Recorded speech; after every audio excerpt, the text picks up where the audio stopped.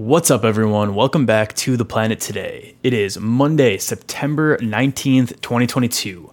I'm your host, Matt Norton, here by myself today because we are about to air my interview with Harvey and Justin Gillis. Before we do that, today's episode is brought to you by Vala Alta. Vala Alta's Everyday Handkerchief is a high-performance daily use handkerchief designed to help minimize your impact. Made in the United States from sustainably sourced Irish linen, capturing the material's historic craftsmanship and natural antimicrobial properties, handkerchiefs perfectly balance softness with durability and absorbency with rapid drying.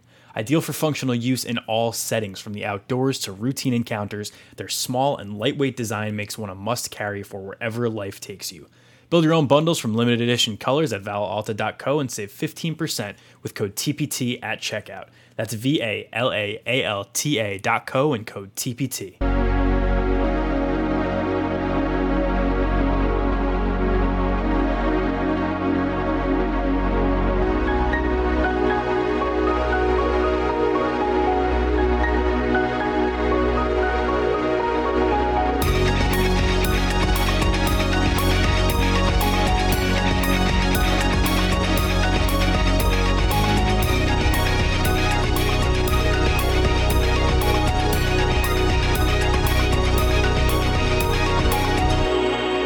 Here on The Planet Today, we cover the latest in climate change, wildlife conservation, renewable energy, and environmental policy with 2 episodes every week coming your way Monday and Friday. And with that, we're going to get right into the interview.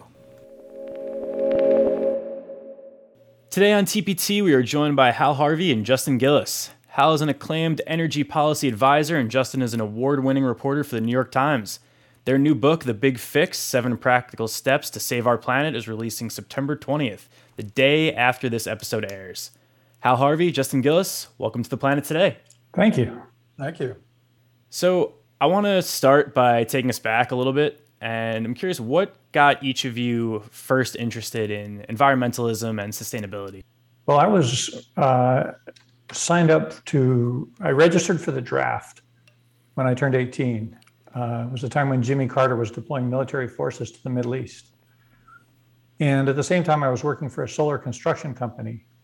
And it was such a contrast between what we were doing as a country and what was so easy to do in building new homes. And I just couldn't stand it. So I became sort of a freak about finding energy solutions that worked in the real world. And that never let go.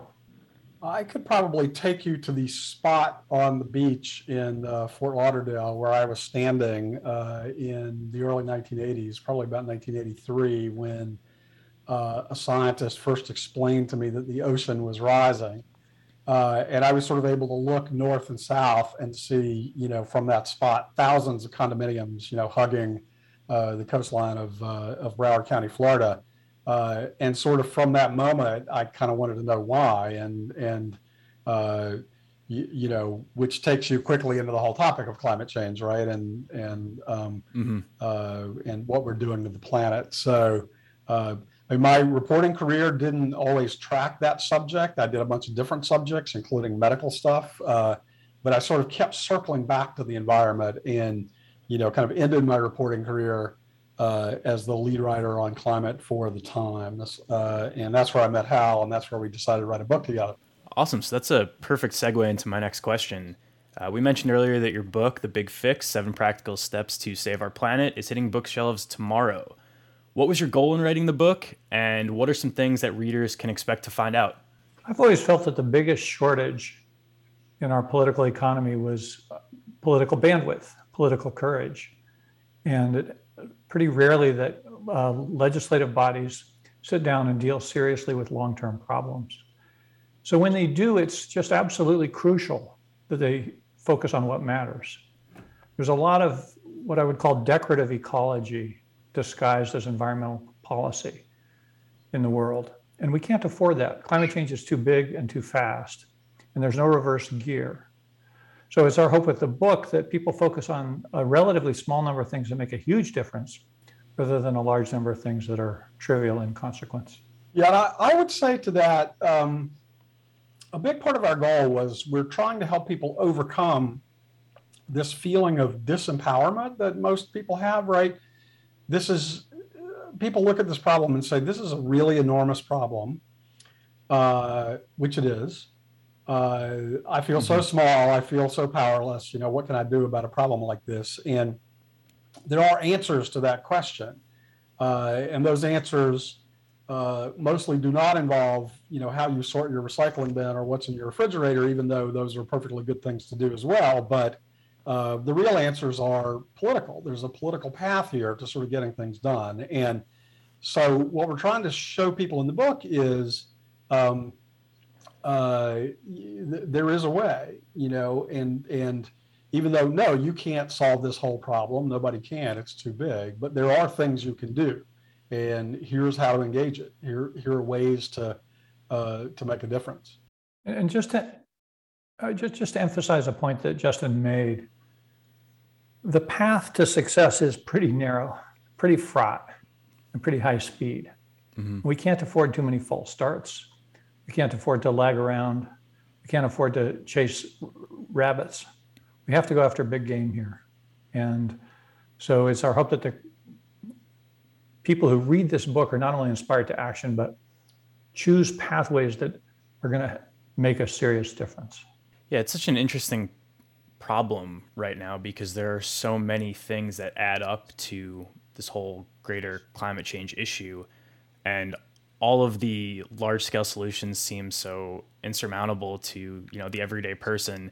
So any sort of progress we can make on this front of getting people more involved on those bigger sides of the issue seems like a really, really important topic to discuss. So I'm very excited to read it.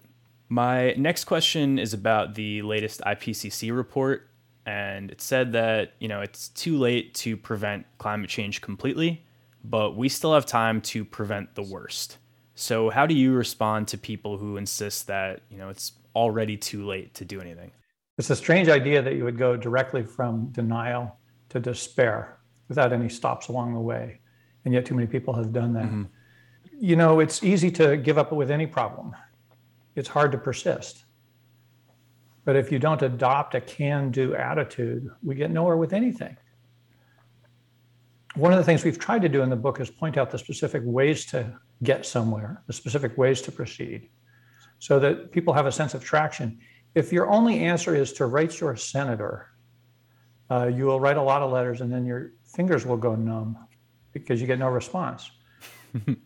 But if instead you discover that there's a meeting held every 2 weeks in which the public is invited to sit down before actual decision makers in the Public Utilities Commission and make the argument, my kid has asthma when you run that dirty old power plant. It's a much more tangible, more vernacular conversation when you get into that kind of detail. Yeah, it's interesting because it seems like public discourse for a while was, scientists were telling us, hey, this is what's happening. Here's how it's going to get worse. And you had a large group of people saying, no, that definitely can't be the case. And now all of a sudden we're, like you said, jumping straight to, well, there's nothing we can do about it anyway, so we might as well not. And yeah, making that leap, it seems to overlook a bunch of those really critical, important steps that at this point, a lot of us acknowledge we should be taking and we should be pursuing heavily. There are certain reinforcing behaviors, getting to know other people fighting the same fight, getting heard, making some progress, even the way you choose to live, recycling or eating less meat. There's a way to do it where it's not despair, but it's also not a complaining, bitter approach to the world. If you have some enthusiasms, some strategy, it gives you energy to take care of serious problems. If you shrug and hold up your arms, my gosh, where would we be if everybody did that? It's funny, the mindset shift is such a big part of it, where I know that I've been trying to eat less meat over the past couple of years, and instead of looking at it as, I don't eat beef anymore and I eat less chicken, it's now, I learned how to make this really good dish that's all plant-based. And if you would have talked to me 5 years ago, I would have been shocked that I was making that. And now, I don't know, there's so many dishes like that I'm just excited about. And it's that little enthusiasm and mindset shift that's making all the difference. And I think that story is not unique to just me. Yeah, one of the themes that runs all the way through the book is we really believe in sort of incremental progress. Too many people are frozen by the idea that they have to make some giant leap. And, and I'm not just talking about lifestyle here. So, a lot of people find it hard to imagine going from a meat diet to a vegan diet, but you poll the American public and so you're trying to eat less meat, and you get a very large percentage of the population saying, yes, they are trying to do that. And we believe in incremental progress, and we believe in incremental progress when it comes to politics. People, this seems like such a heavy lift to people. Like, how am I, what can I, one small person, do to sort of get Congress to move on climate change? Well, actually, the truth is, your city government has made promises about this issue too. And who's going down there holding them to account? Who's asking City Hall, whether they're living up to their commitment? So it's yes, the overall problem is big, but in a way that just means we can all grab a little slice of it, right? I mean, that's how big it is. Take your little piece of climate change and work on it. And that's what we're asking people to do, is to get over this hurdle of, it's a trap to think there's nothing you can do. That people have got to get past that trap. Yeah, and I guess there's two ways to look at it, where this problem is so much bigger than me. How could I make a difference? So I'm going to do nothing, versus this problem is so much bigger than me. We need everyone on board. So I'm going to do my best, and I'm going to pull in my friends, my family, and make sure that we're all on board.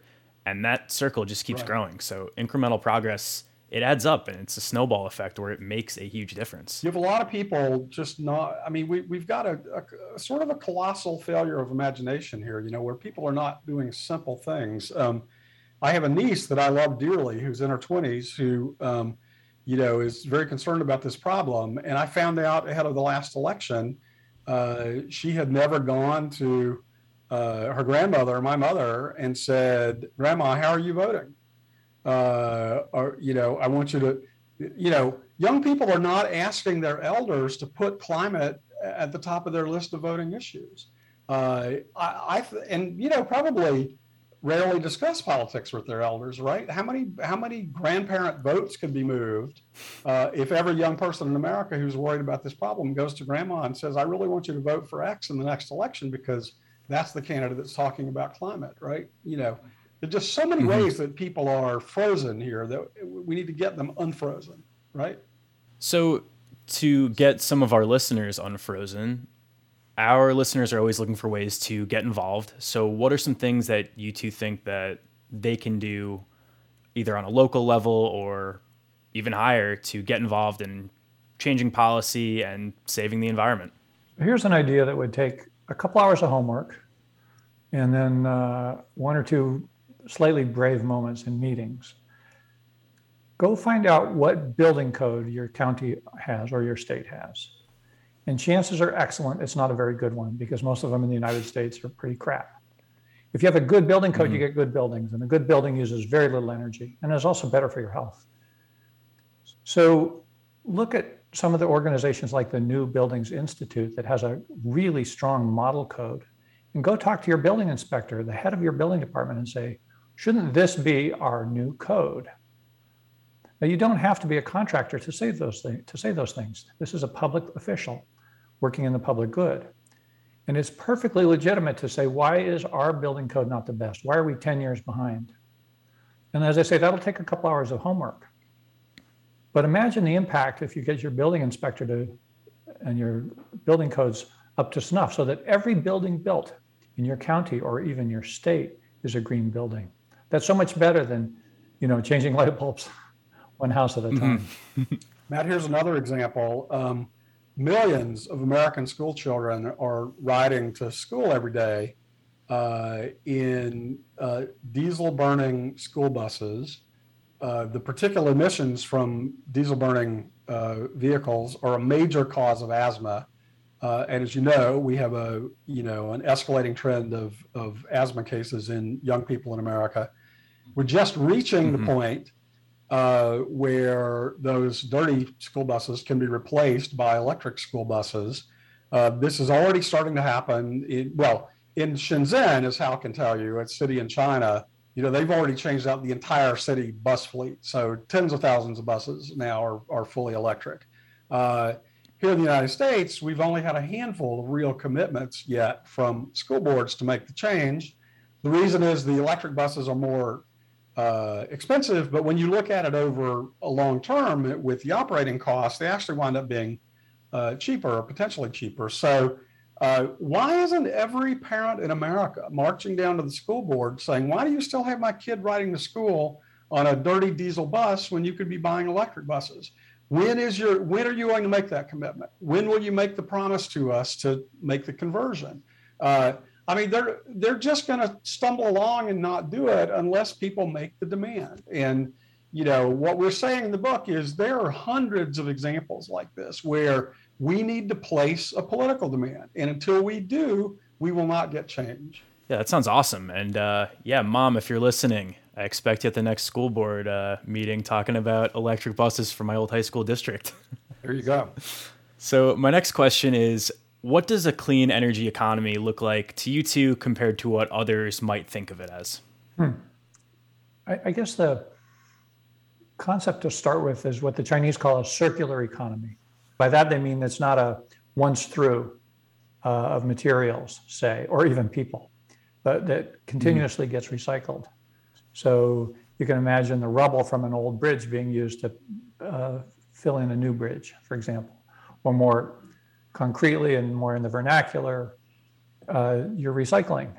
You know, most aluminum in America is recycled aluminum now, by far the majority. In China, it's still freshly mined bauxite turned into aluminum. So with dramatic differences in the environmental footprint. So you have to begin to think about avoiding waste. And what this gets down to, and something I call substituting materials with design. Really good design can dramatically cut the materials you need, whether it's for home construction or yogurt or anything in between. So that's what I think a part of it. Justin hinted at another part, which is one of my favorite topics. What are streets for? Are they only for cars, or are you going to allow pedestrians, bicyclists, kids on bicycles, pop-up restaurants, and so forth? And one of the things I hope we learn from the pandemic is that the street can be much more useful than just a parking place and a speeding place for automobiles.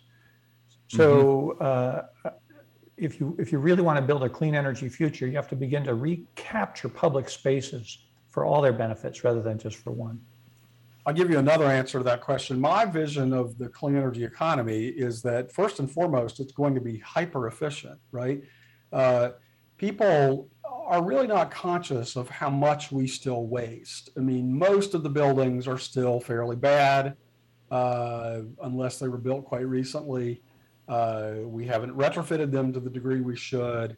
Many people don't understand that when you put gasoline in a car to go somewhere, you think your motive is to get from point A to point B, but the gasoline mostly fails to do that. 80% of it, more or less, depending on the exact car you're in, goes up as into the air as waste heat, essentially. Only about 20% of the gasoline gets turned into energy that propels the car.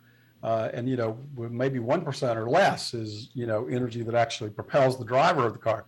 So, I mean, that's an embarrassment to be sitting in 2022 and, you know, think about all the oil we're drilling and mining in the world, and 80% of it gets wasted as heat. Now, a lot of people don't understand that electric cars, one of the reasons they're so superior to gasoline is that they're about twice as efficient. So, you know, instead of wasting 80% of the energy, we're only wasting something like half of it, maybe less than half. So, you know, this future energy economy, we're going to presumably demand most of the same energy services we demand now. People are still going to want personal mobility. People are still going to want to fly on airplanes and go around the world. But we've got to do that much, much more efficiently. And then as we reduce the waste, we have to clean up the balance of the energy system. So a lot of people are excited about sort of wind and solar and the substitution that is becoming possible, and that we all can sort of imagine now what it might look like. But along with that, we've got to be focused on making the whole thing much more efficient so that we're just wasting less, right? Yeah, it makes total sense. Just to elaborate on this a little bit, About 60 years ago, a river in Ohio caught on fire, the Cuyahoga River. And it's because we treated rivers and oceans as free, open sewers where we could just dump in anything we want. Catching rivers on fire helped us get beyond that, and we passed the Clean Water Act. And it's been remarkably successful. By no means perfect, but very good. But we're still using the atmosphere as a free and open sewer. We're still polluting it, and we're putting up pollutants that are going to live there 1,000 years or more.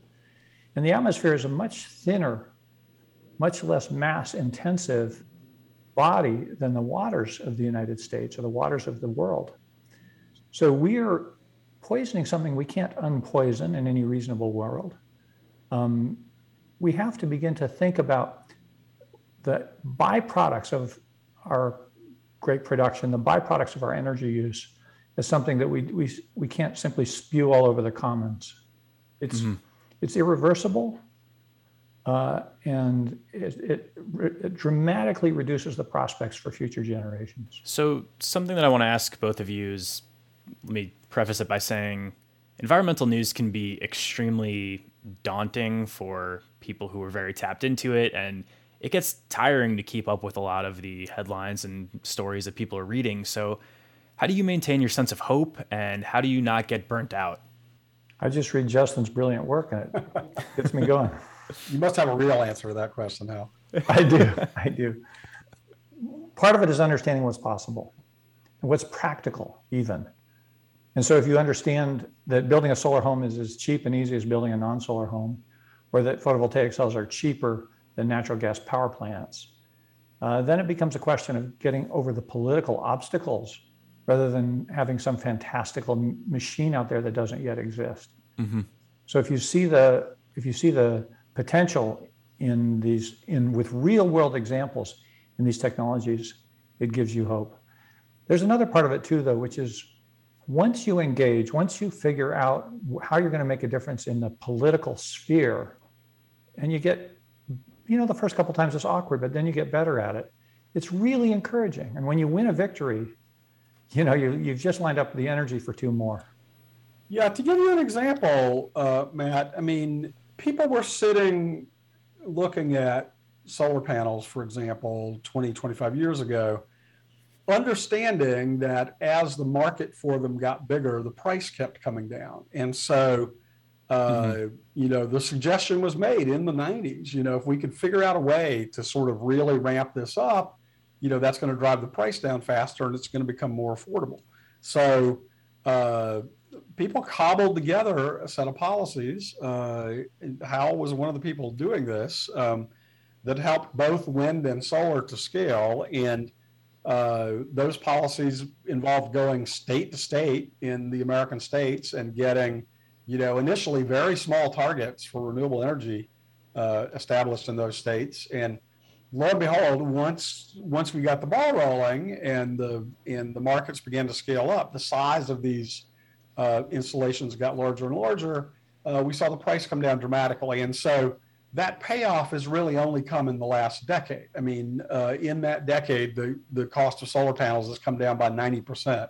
The cost of wind has come down by more than 50%. So, the victories are out there to be had, but it does take, it takes people going and making a political demand. And,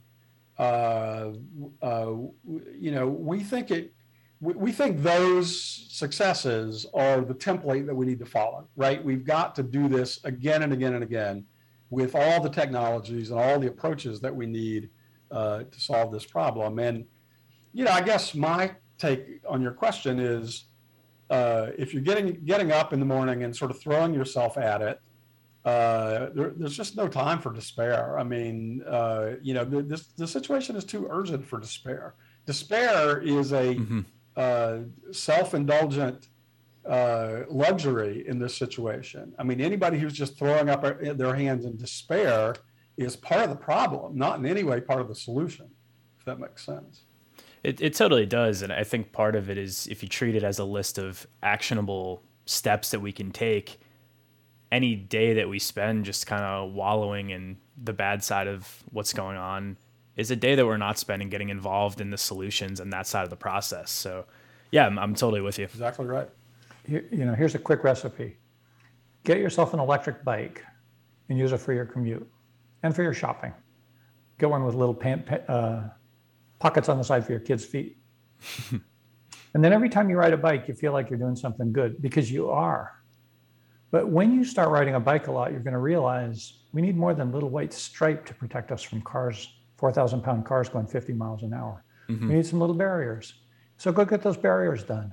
I know some people in Baja, Mexico, who were so frustrated at their city's lack of building protected bike lanes, they went and they bought a bunch of cement, and they did a nighttime job, and they put in a protected bike path.